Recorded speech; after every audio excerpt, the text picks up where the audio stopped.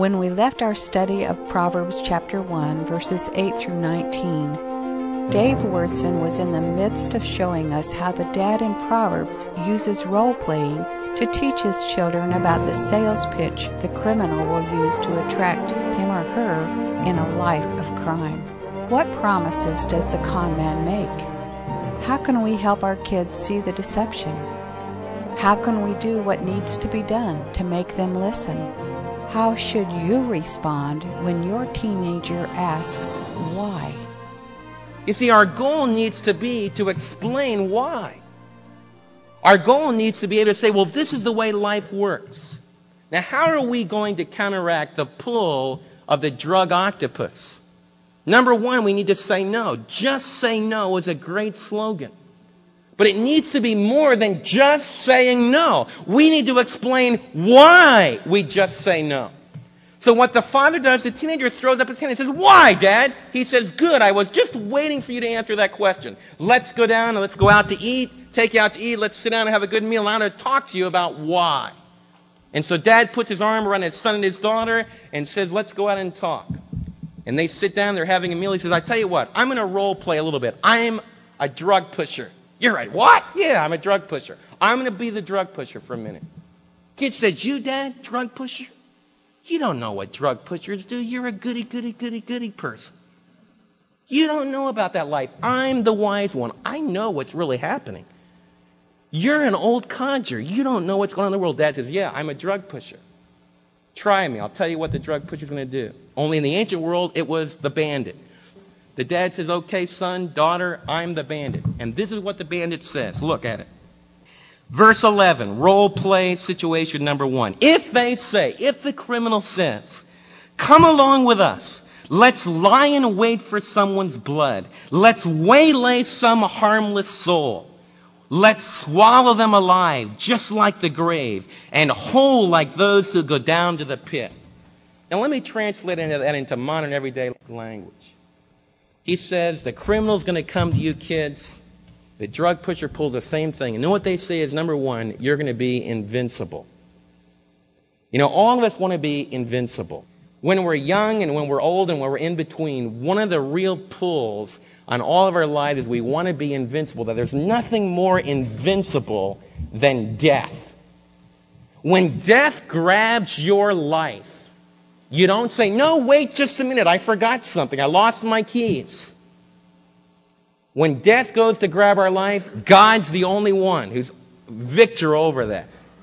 From a physical standpoint, death is invincible. So the criminal says, listen, we're going to be as invincible as death. We'll never get caught.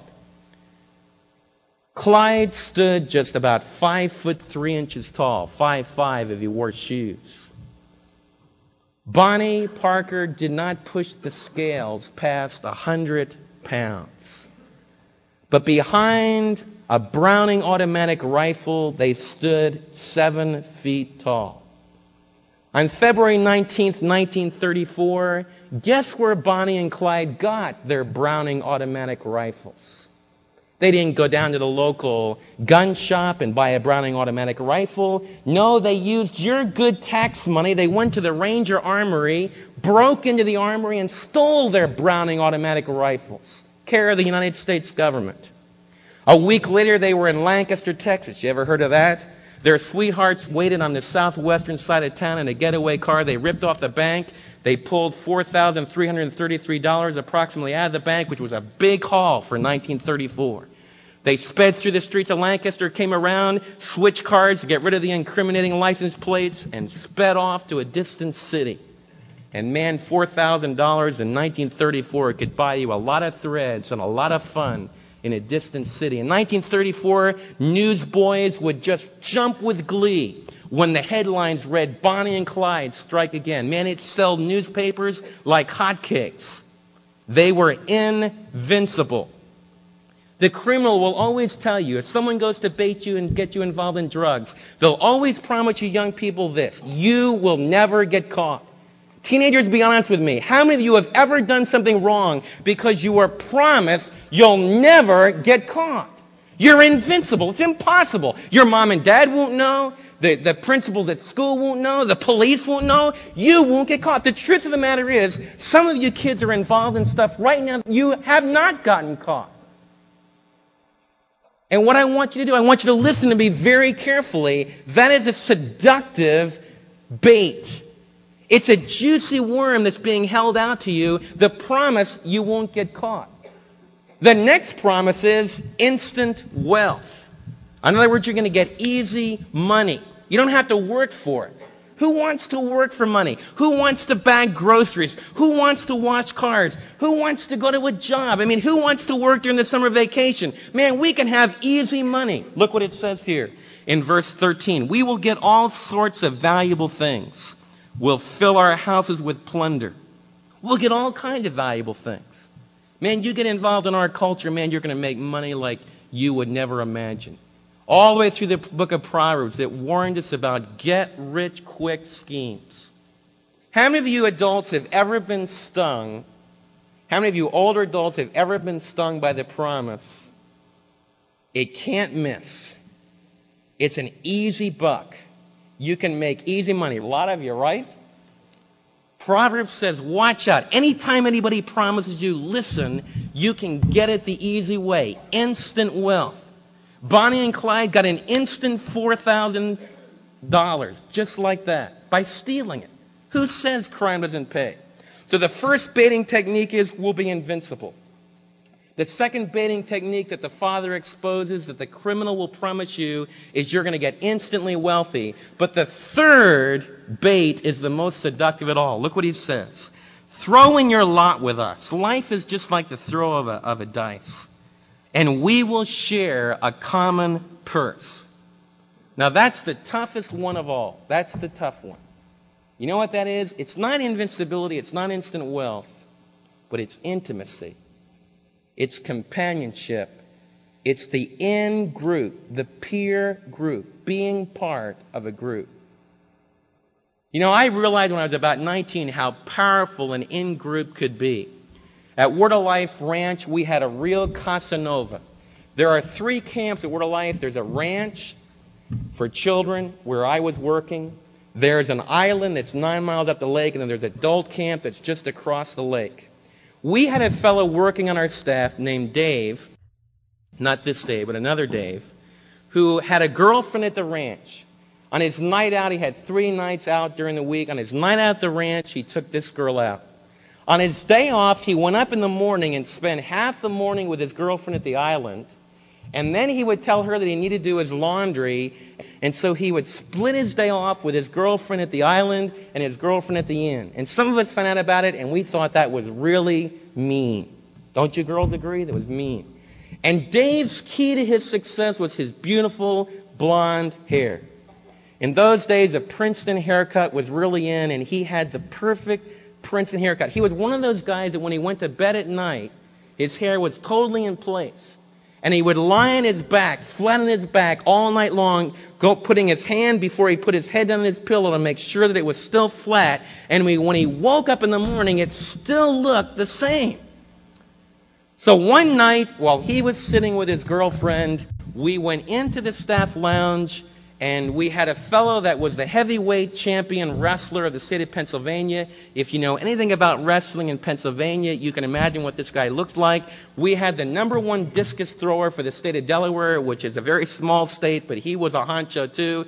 They grabbed Dave on the right arm, on the left arm, and they casually picked him up and took him down to the basement of this building where I was waiting to take a pair of shears, and I started on the back of his head and went right up over the front of it, all the way over his head, and we left just a beautiful blonde streak right down the middle of his head called the Mohegan haircut.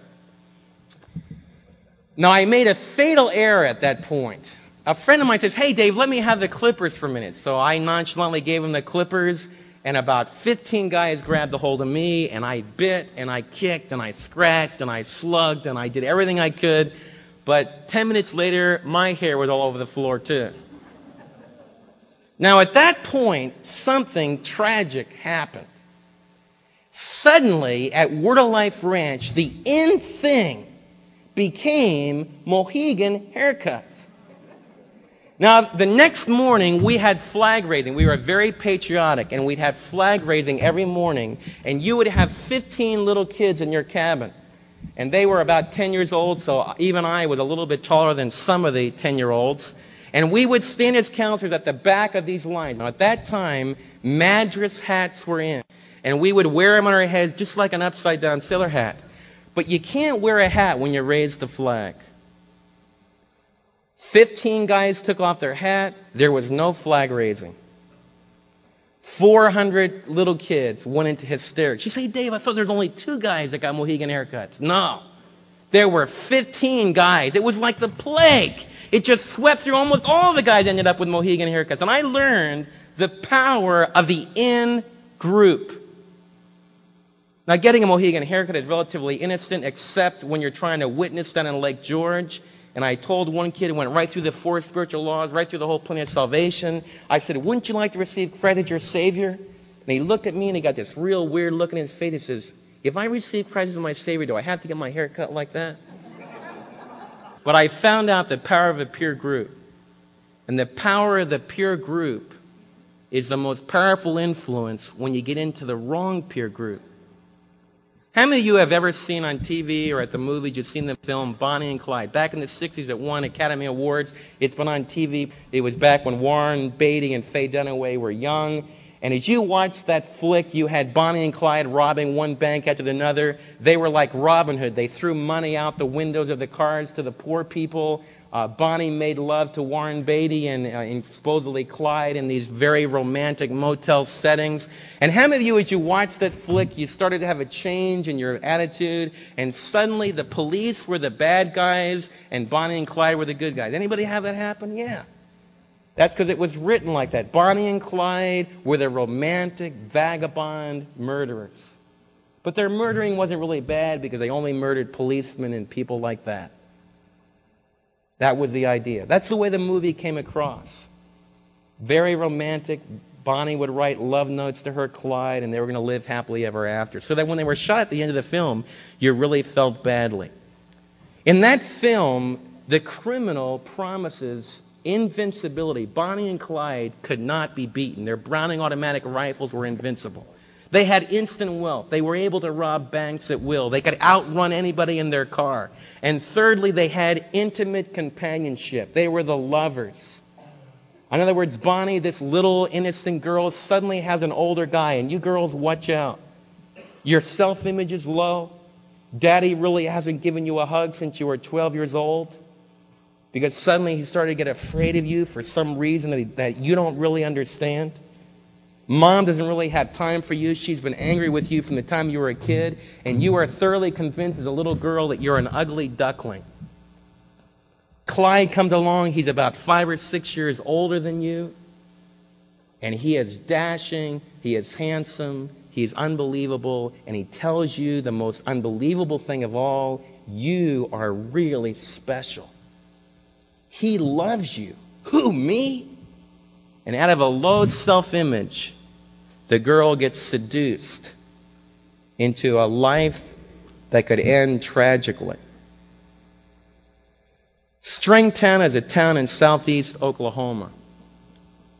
And Friday night, it was one of those one-horse towns. You know, one of those towns you went whipping through. And it was not at all like Dallas where there was a million things to do. The only thing to do in this town on Friday night was to go to the dance. And that night, that Friday night at that dance, this girl in a flaming red dress was something special. Nothing like that had ever come to Stringtown, Oklahoma. It was just unbelievable. She had 2 companions with her that were dressed in the highfalutin city duds. And one of the local yokels tried to ask this girl in the flaming dress for a dance. Her 2 male companions just pushed them aside roughly. The moonshine whiskey was flowing freely. And when the dance ended, they walked out and left. Only one problem. They jumped in this young man's car.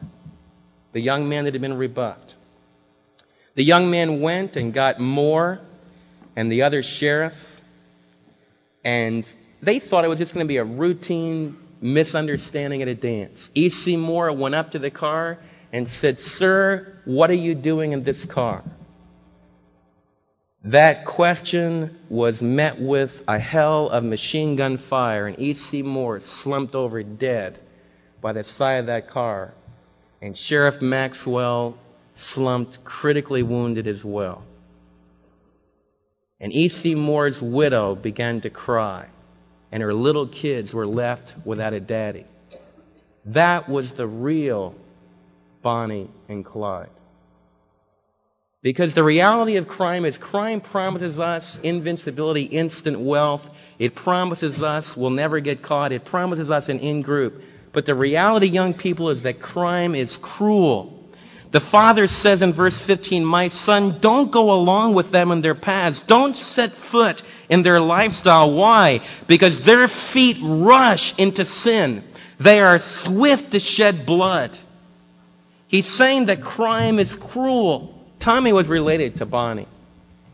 And I had Tommy come over to my living room one day, Tommy Hobson, and just sit down and say, "Tommy, I want you to tell me about the real Bonnie and Clyde." And Tommy was saying he remembers when he was just a little tiny kid. He has a pretty good memory. It goes way back.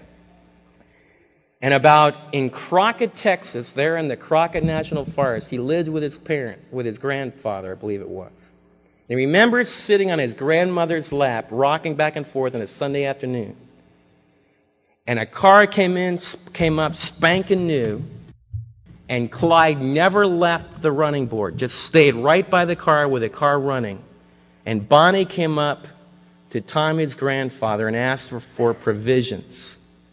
And Tommy tells me he remembers, even as a little kid sitting in his grandmother's lap, he could feel her tensing up with fear. It was like electricity among the adults that were there. Because Bonnie's grandfather says, "No, I won't give you provisions."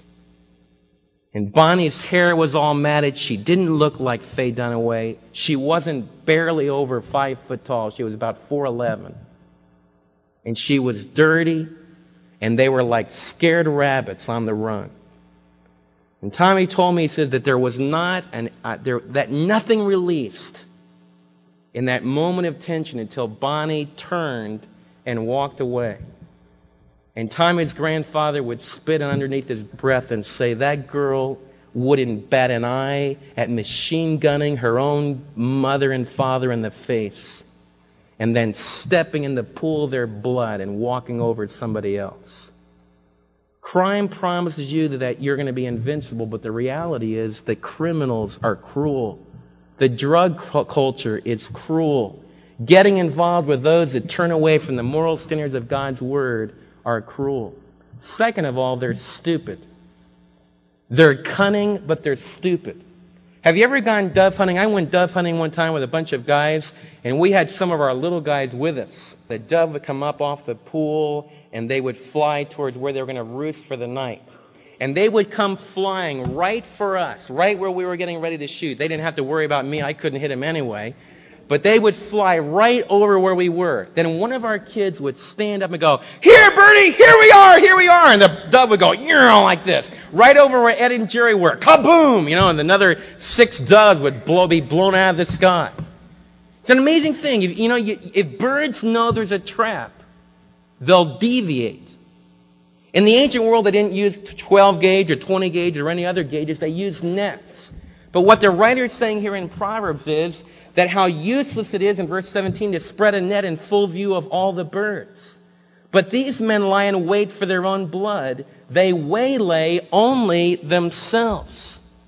What Proverbs is saying is that the criminal is stupid because they think they're lying in ambush. They're lying hidden, going to get everyone else. But in reality, they're lying in ambush for themselves.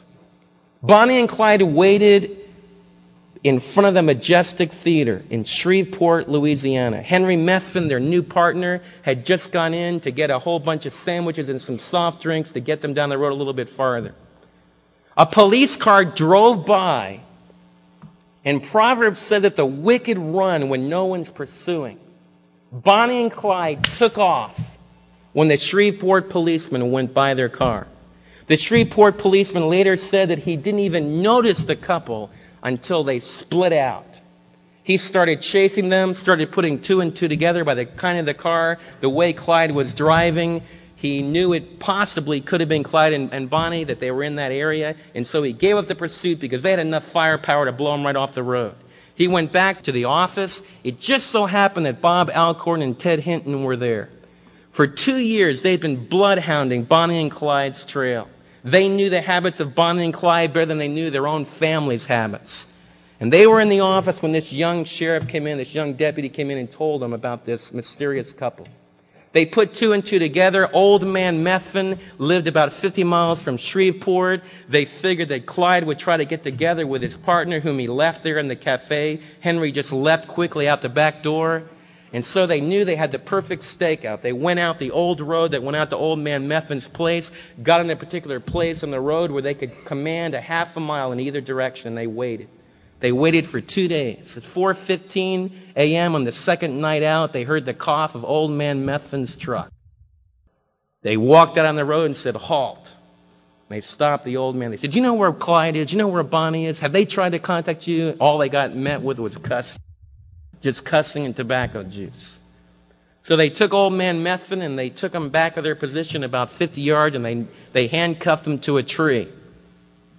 And then they came back to the road and they waited longer. They waited. 9:15 that morning, they saw the dust begin to fly way down the road. And Ted Hinton, who grew up with Clyde Barrows in West Texas, said, "Here he comes. He only drives one way, with his foot flat on the floor." They came down the road, and when they got closer, the deputies had taken old man Methvin's truck, turned it around the road, blocked the road a little bit, took a tire off and left the tire there. They were going to make Clyde stop. They'd done this a couple times before, and he just blasted right on through him. But this time he was going to slow, and there was going to be no way out. When Clyde came up to old man Methvin's truck, he had to stop. He had to slow down. As soon as he stopped, Bob Alcorn stood up and said, "Halt in the name of the law," and they opened fire. Clyde grabbed for his automatic rifle, but it's just a hell of gunfire splintered the muzzle of his automatic rifle. Went for his pistol, blew his pistol apart. Armor-jacketed, armor-penetrating shells riddled their bodies. Bonnie grabbed for her pistol, blew her hand right off. You know the gruesome story. I think Clyde had 56 bullet holes that were counted in him. Bonnie had over 50. Crowds went through the funeral home out of a gross sense of curiosity. I want to read you what Bonnie wrote just a few weeks before she died. Crime is cruel, it's stupid, it's self-destructive. They don't think they're too tough or desperate. They know that the law always wins. They've been shot at before, but they do not ignore that death is the wages of sin. Someday they'll go down together, and they'll bury them side by side. To few it will be grief, to the law relief, but it's death for Bonnie and Clyde. The book of Proverbs had parents that knew reality. They said that crime doesn't pay in the 10th century BC. Crime doesn't pay from the life of Bonnie and Clyde in the 1930s.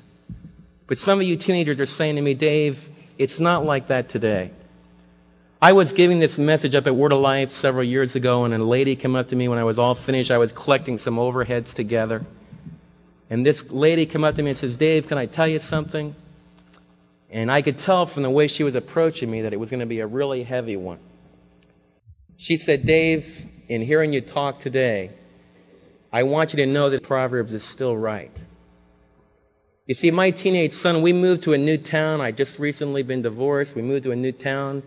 And my teenage son in this new town started hanging around with this kid. And I could tell when he was over at our house that he really wasn't with it completely. His eyes were a little bit glassy. It was pretty obvious he was on drugs.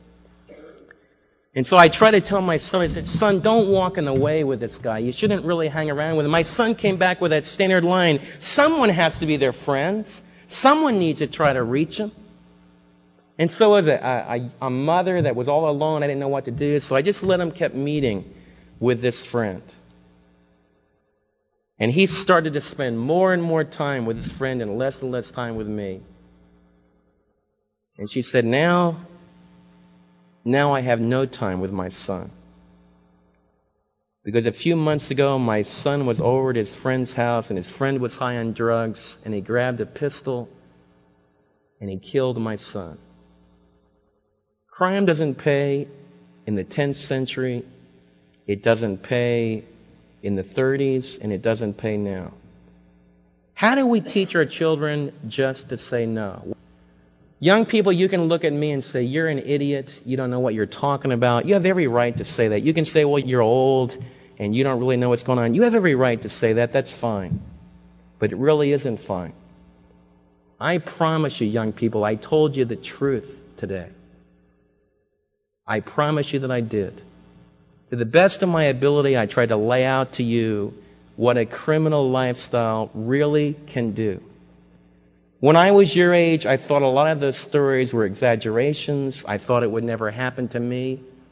But by the grace of God, I did listen to an adult who said, don't listen to a seductive, baiting criminal who says you're going to be invincible, you're going to get easy money, and you're going to have an intimate group.